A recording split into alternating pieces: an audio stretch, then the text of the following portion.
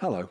This edition of Health on the Line will, I think, illustrate a number of themes. The impact a determined individual can make, how we can and should try to learn from adversity, the importance of the experience and voice of the patient. The focus of our conversation today is patient safety. It's part of a series we at the Confed are delivering in collaboration with NHS Supply Chain, and there's more detail on our website. But now it's time to hear from a pretty remarkable campaigner and reformer. New ideas. Big debates. Meeting the change makers. Transforming services. I'm Matthew Taylor, and this is Health on the Line, brought to you by the NHS Confederation. I'm joined by patient advocate Susanna Stanford. Following a traumatic personal experience in 2010, Susanna became interested in patient safety. She's spoken about her experience, contributed to patient safety research, campaigned to engage medical students and clinicians in how to manage adverse events, and how patients and clinicians need support in the aftermath of things going wrong. Amongst other things, Susanna is an ambassador for the Clinical Human Factors Group, on the Harmed Patients Alliance Advisory Group, and she's also on the steering group for the UK Obstetric Surveillance System and the National Safety Standards for Invasive Procedures. So, Susanna, welcome to Health on the Line. Thank you very much. Thank you for inviting me. How are you this morning? I'm very well. The dogs are all quiet, so I'm hopeful that we'll have a good chat. Yeah, well, I've got dogs here as well, so let's hope your dogs don't set off mine and vice versa. So, take us back to 2010 and the incident, if you don't mind describing it to us, that changed your life, I guess. Yes, it did. So I already had one son. I'd had a straightforward pregnancy and delivery that time. Second time round, I needed a C-section for my second son because I had an anterior placenta previa. And it was explained to me that that was higher risk. And, it's really important to emphasize that that was life-saving surgery. However, unfortunately, I experienced spinal block failure. So I was able to feel major abdominal surgery, which is every bit as horrific as it sounds. It was very traumatic. My fear was focused on my child whilst I was experiencing pain that I perceived as life-threatening. The operation was stopped 3 times, and eventually I had a general anaesthetic. Now, afterwards, it wasn't handled well by the anaesthetist and the trust, and I left hospital with a standard discharge note which stated I'd had a routine C-section under regional anaesthetic. That meant that when I tried to mention it to my community midwife, she saw nothing on my notes and thought I was making a fuss about nothing and said, "Oh, never mind, dear, the baby's all right, that's all that matters." So it was 10 months later that I went to my GP because I was really struggling to engage with life. I had, of course, developed post-traumatic stress. And it was only when I told her that she knew I'd had a general. And just knowing I'd had a general would have been a clue to her that something hadn't been straightforward. Now, she wrote to the hospital asking for access to my notes and received a response back that stated I had been conscious and comfortable at the time of my son's birth. Now, of course, had I been comfortable, there would have been no need for a general anaesthetic. So it was a really difficult situation to be in. And she emphasised to me that the adversarial route was very stressful. And I didn't want to go that way. I mean, I'd already said I didn't want to complain. I just wanted there to be learning and I wanted to understand myself. But the defensive response from the trust made that difficult. However, I became aware that other women had similar experiences. So I created a survey. I had 150 women respond, in their own words, highlighting the same issues I had identified. And they were all over the country. And that was very interesting because it then meant I no longer had one trust to contact. So I did the only thing I could think of, which was to write to the president of the Royal College of Anaesthetists. And to his immense credit, he responded in under 2 hours the Sunday before Christmas and invited me to go and meet with him. He put me in contact with the Obstetric Anaesthetists Association. And long story short, we've now got guidelines for testing and managing regional anaesthesia for C-sections. Well, that's amazing. In that period, after what happened to you, Were there moments when you just thought, actually, I want to try and put this behind me, I'm not going to do anything about it? And what were the factors that gave you the determination to carry on and to create, in the end, the kind of movement and the momentum which has led to change? It's a really interesting one, because I have had so many people say to me, goodness, why don't you just put it behind you? You're never going to get anywhere. And I simply refused to take that answer. Yes, in part, there was a really clear sense of injustice at it. But the really big thing was that I appreciated that I was in a privileged position. I felt that I was able to approach medics as sort of at an equal level, I suppose. And I was really, really concerned about what would happen to someone who was more vulnerable than I was. So girls who were too young, women, not in their first language, women who've been raped or abused. If it had almost broken me, well, what for them? And that has always been, the motivation. Because at the end of the day, it was never going to change my outcome. It was about everyone else. And how did the experience and what's happened since, how has that shaped the kind of principles that you bring to the idea of patient safety? So I think it's really important to say that I always believed that harm hadn't been intended. And I think understanding good intent should be the starting point for any conversation on patient safety.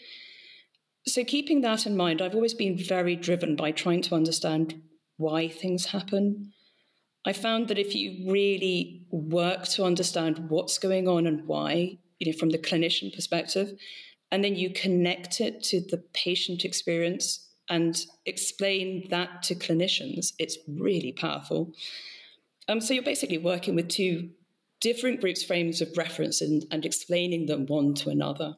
The two things that have really stood out for me in the process of talking about it to clinicians, the first time I spoke, it was the biggest obstetric anaesthetist conference. There were 600 or so anaesthetists and me, and it felt somewhat gladiatorial going in.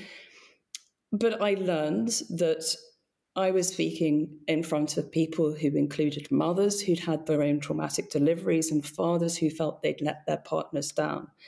And it was very, very humbling to be reminded of our shared humanity. And that's really stayed with me. And the second thing that's stood out for me is just how willing people are to learn. So if I go back to the 18 months after the first couple of times that I spoke, I asked the Obstetric Anaesthetists Association if we could survey the people who'd been present to see what impact remained from me talking. And a little over the half the consultants had refined their own practice, and 70% had changed what they taught their trainees. So on the one hand, I had made them reflect about their practice, and there was a tremendous willingness to learn. But on the other hand, I could see that clinicians cared deeply about providing good, safe care. And that understanding has driven much of the work I've done in patient safety since, because it's been as much about keeping clinicians safe as it has been about keeping patients safe. So I'd like to pull out a couple of themes of that, a very kind of eloquent account that you've given, Susanna. So the first is, it seems natural, doesn't it, that a mistake, an adverse experience is an enormous opportunity for learning, and that's how we're encouraged to think about our lives. But as Matthew Syed has said, he wrote a whole book about it, different cultures, different industries treat this differently. And one of the reasons, for example, that aviation is so safe is because of the black box system, which says we have to design things so that we can learn when something goes wrong, and that we will share it with everybody in the world so everybody can learn. And I think, Matthew says that that's unfortunately not the case in health, for example. So given how obvious it is that we should learn from adverse experiences, from mistakes, from tragedies, why is it not always the case? What stands in the way of turning these things into learning experiences? Fear. It's about what have you got to lose? And when people feel they have something to lose, they cannot be honest. the contrast is that when you're talking about patients who've experienced harm or they've lost a child, they have nothing to lose. Those fearless campaigners, we see in maternity investigations, for example, they have nothing to lose. So it's about fear, and that really leads into what people are talking about now in terms of trying to achieve a just culture, and in terms of describing a culture where trust enables reporting to occur with the focus of facilitating learning to drive safety improvement. Just culture is a good start, but actually I think it's the minimum of what we need to transform the culture and people's experience of working in healthcare. Because for me, the crux is in people feeling safe not only to report error, but also to ask questions, to get feedback, to raise concerns. Psychological safety is becoming a bit of a buzz phrase, but it's really key, both at a team level and within organisations too. There's a lot of concern in the NHS about staffing and workforce, with concern about burnout, but people really being at their limits and people leaving. And personally, I think things like yoga classes and resilience trainings, it's all pretty meaningless if an organisation isn't really committed to getting the basics right in terms of creating an environment where people feel supported if things go wrong. Because no amount of yoga is going to make you feel better if the pressures you face at work mean that you see one of your colleagues hung out to dry for a mistake that could have been made by anyone else in the same circumstances. And I think that's why cases like Hadiza Bawa-Garba's case get so much support, because it speaks to the fear that everybody feels. The other thing about your approach which stands out, and which I think has sometimes led to criticism, is this idea that we should understand that both patients and clinicians can feel upset, traumatized when things go wrong, wanting to try to avoid blame being the first instinct. But yet, for some people, that doesn't feel right. For them, what has happened is something blameworthy. It does reflect arrogance. It does reflect a power imbalance. In those debates, Susanna, that you've had when you've encouraged us to understand how this feels from the clinician perspective and to recognize that blame probably doesn't help us to learn, you must understand, presumably, the perspective of those who say, well, that's all very well, but I am just enraged and I think that I have been mistreated. Of course. Yeah. I mean, I think, first of all, it's very important to say that, the idea of a just culture is not without accountability. Reckless and negligent behaviour should always be called out. Full stop. Yes, I'm very lucky, I think, because I stayed away from the adversarial route and I've been able to get to know so many brilliant, conscientious, kind, compassionate clinicians. So it's had a big impact on me. But I completely understand how people can become so cynical. As I did, you receive a letter which gives a version of events which is just not true. You get strong, visceral response to it. There's a very strong sense of injustice, of hurt, anger, because you've experienced harm and you're being wronged.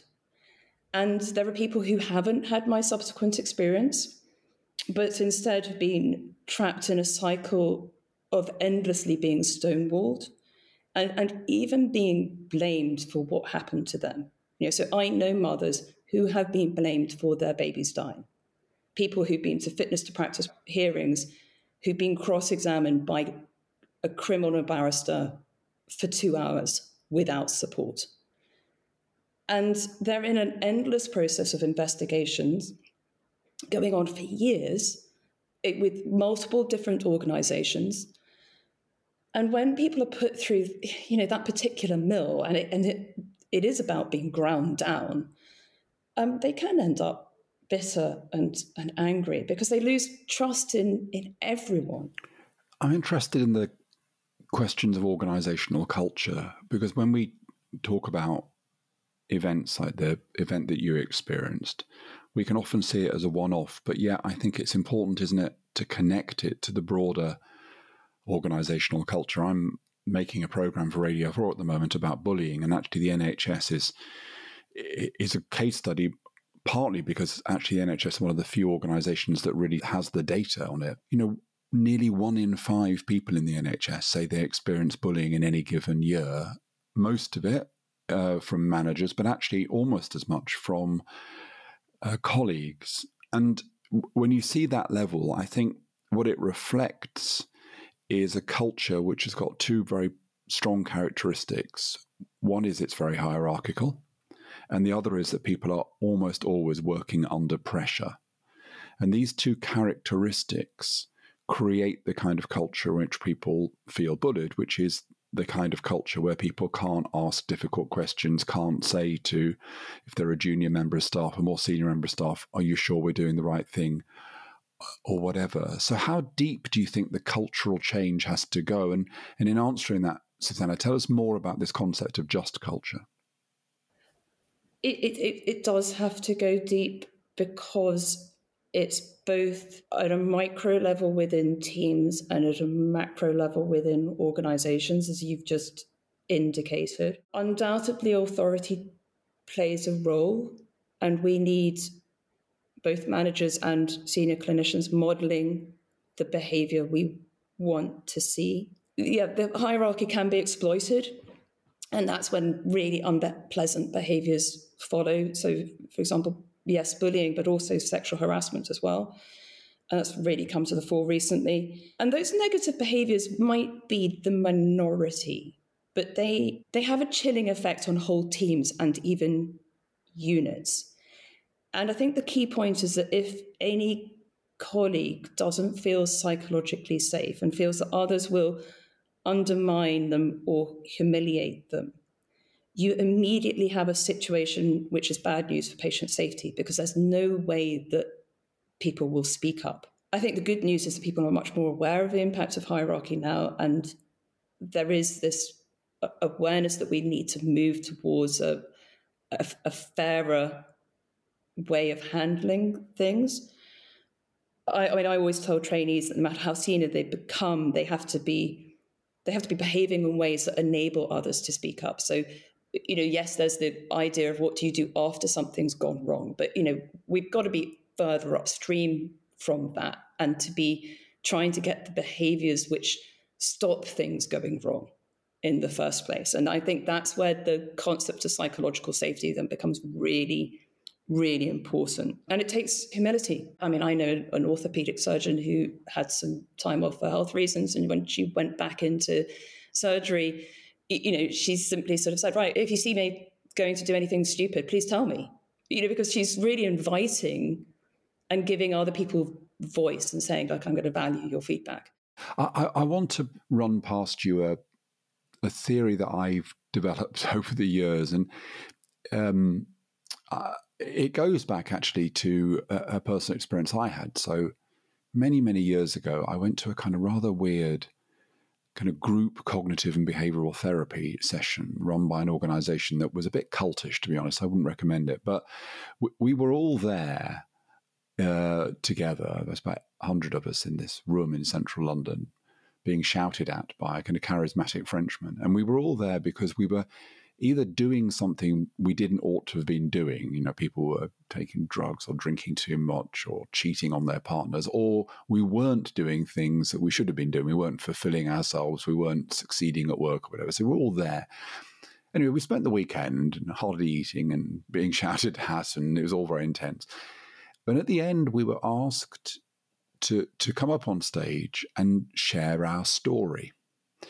And what was fascinating was that almost everybody came up and said the same thing. They all said a version of, the reason I do this or the reason I don't do this is because it's hard being me. And I derive from that an insight into cultures, which is that actually most organizations, this is why it's the cover-up that is often the problem, not the initial mistake, is because when something goes wrong, people often mobilize this story of how hard it is to be them. There's a kind of sense of, well, I ought to recognize this and learn from it, admit to it. But it is so difficult being, I don't know, a police officer or a member of parliament or working in the NHS under this pressure that I shouldn't have to do that. And that's why I'm going to try to cover up or push it away. So I've come to the view that one of the things cultures need to do is to recognize that story, the story that gets mobilized when you have to choose between whether or not to face up to something and be honest about it and learn from it, or instead try to kind of cover it up. Does that have any resonance with you, Susanna? Yes, it does.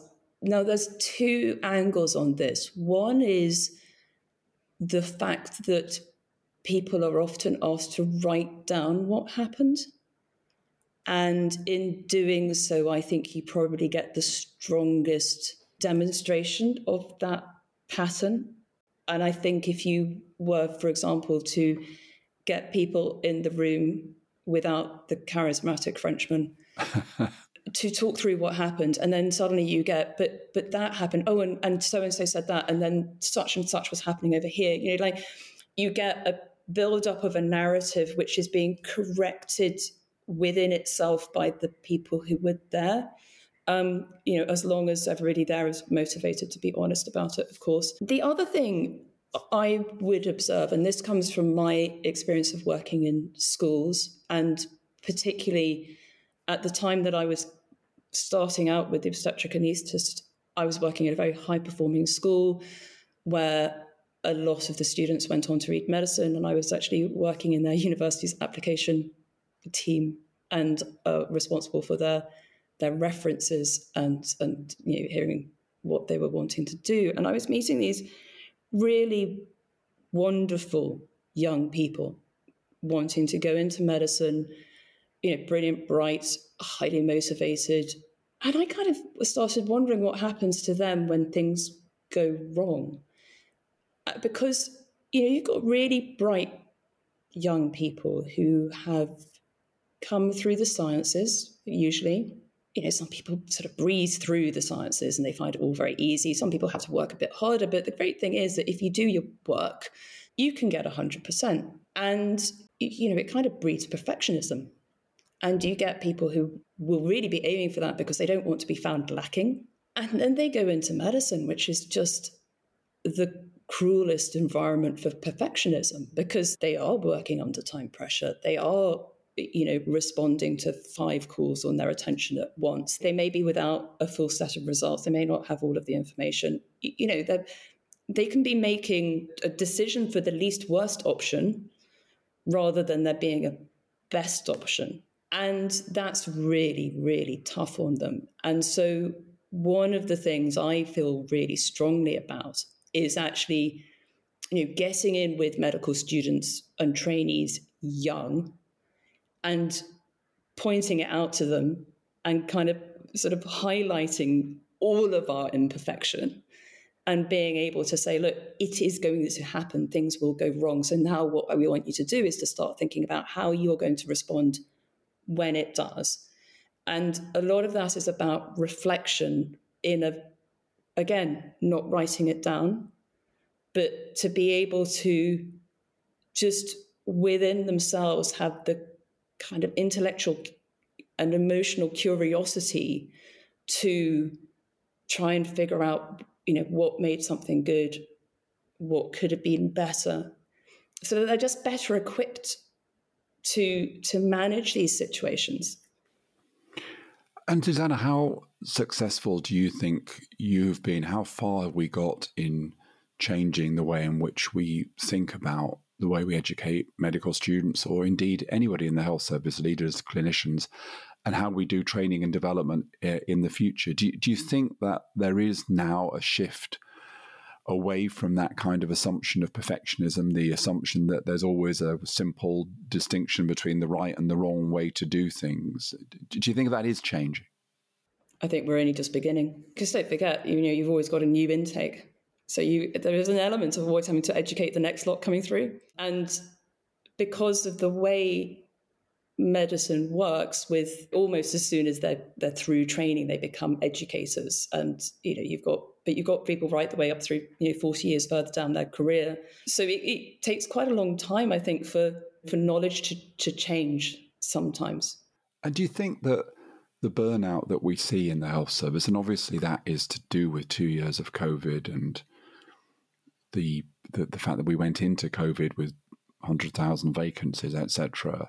But do you think that burnout is also partly to do with what you're describing, which is that people have been led to a set of expectations, and then when things do go wrong, they don't see this as just part of the role and part of how you learn, but they somehow see this as a failing? And do you think that contributes to the number of people who now don't seem to want to stay in healthcare? So yes, it's about, so on the point about sort of personal failure, one of the things that I say to obstetric anaesthetists is that when they're testing the block, it is the block, it's not their block. So there is a really instinctive sort of personalisation of what they're doing. And so that can come back to haunt them. I think it also can mean that they're functioning with one hand tied behind their back in some senses, because it makes it harder to see when something isn't going right if you're personally invested in it, as opposed to being able to objectively say, this is what's going on right now, I need to move on to plan B because that plan A wasn't working. If you're really kind of invested because it's a personal thing, then you're more likely to fall into the traps of things like confirmation bias and fixation error, where people sort of continue going down the wrong track. In terms of burnout, yes, I think what you're saying is right. I think we do have to understand the unrelenting pressure that people are under. And I think one of my frustrations is that politically, discussions on workforce tend to be about recruitment rather than retention, which is problematic when, highly skilled people aren't readily available and training takes years.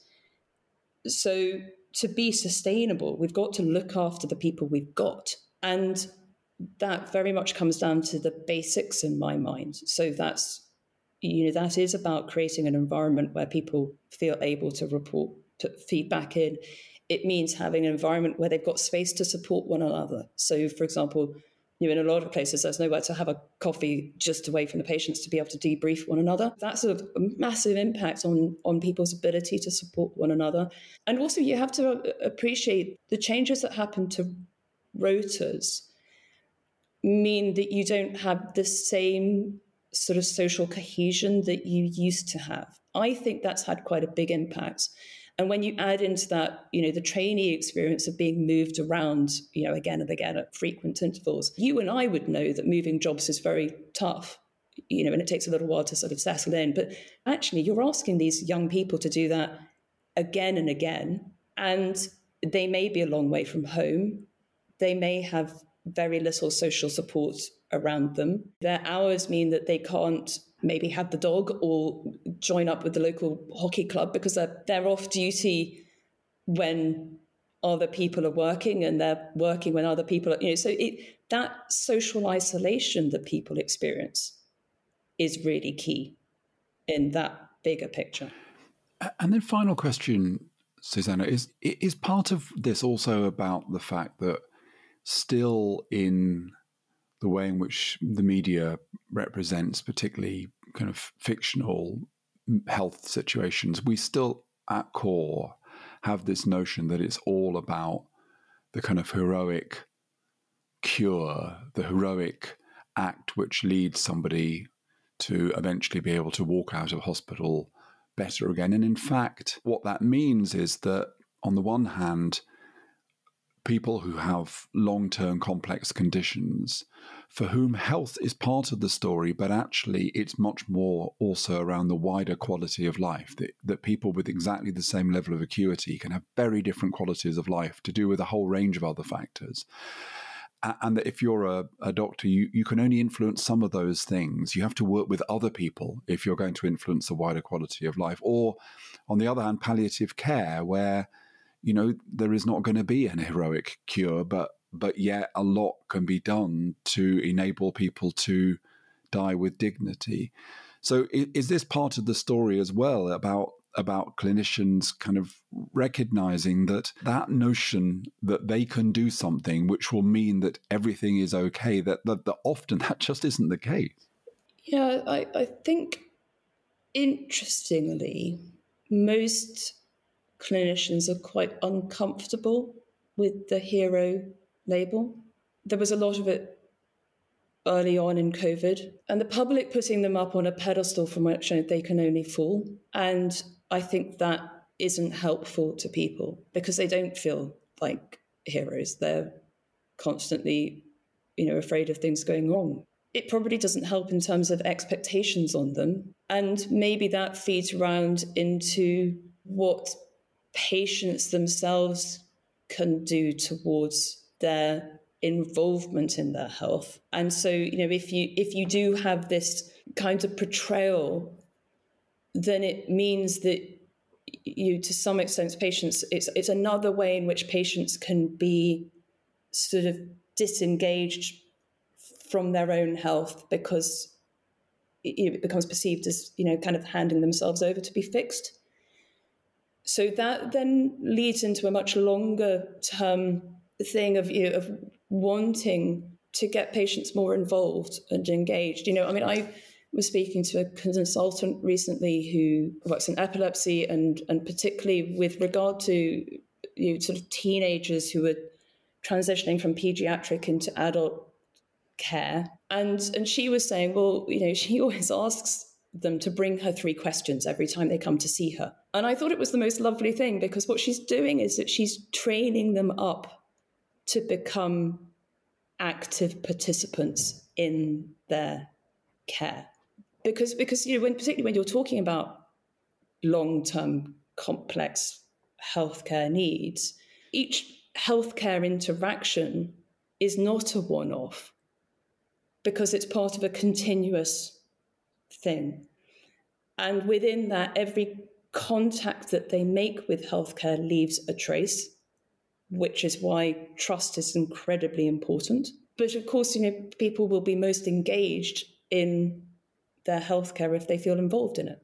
I absolutely agree. And I think there's enormous scope in the years ahead to engage patients more actively. And we saw during COVID, didn't we, how we all got used to diagnosing ourselves at home, for example.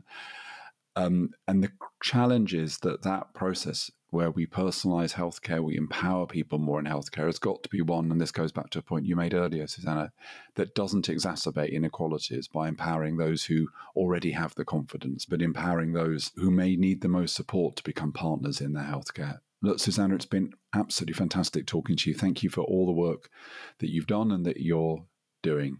And thank you for joining me on Health on the Line. Thank you.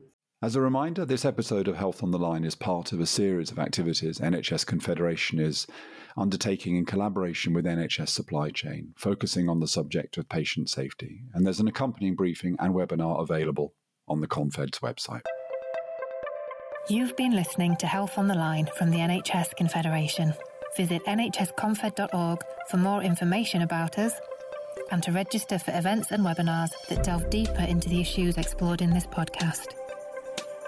And save the date for NHS Confed Expo, the premier event in the health and care calendar, taking place on the 15th and 16th of June 2022 in Liverpool.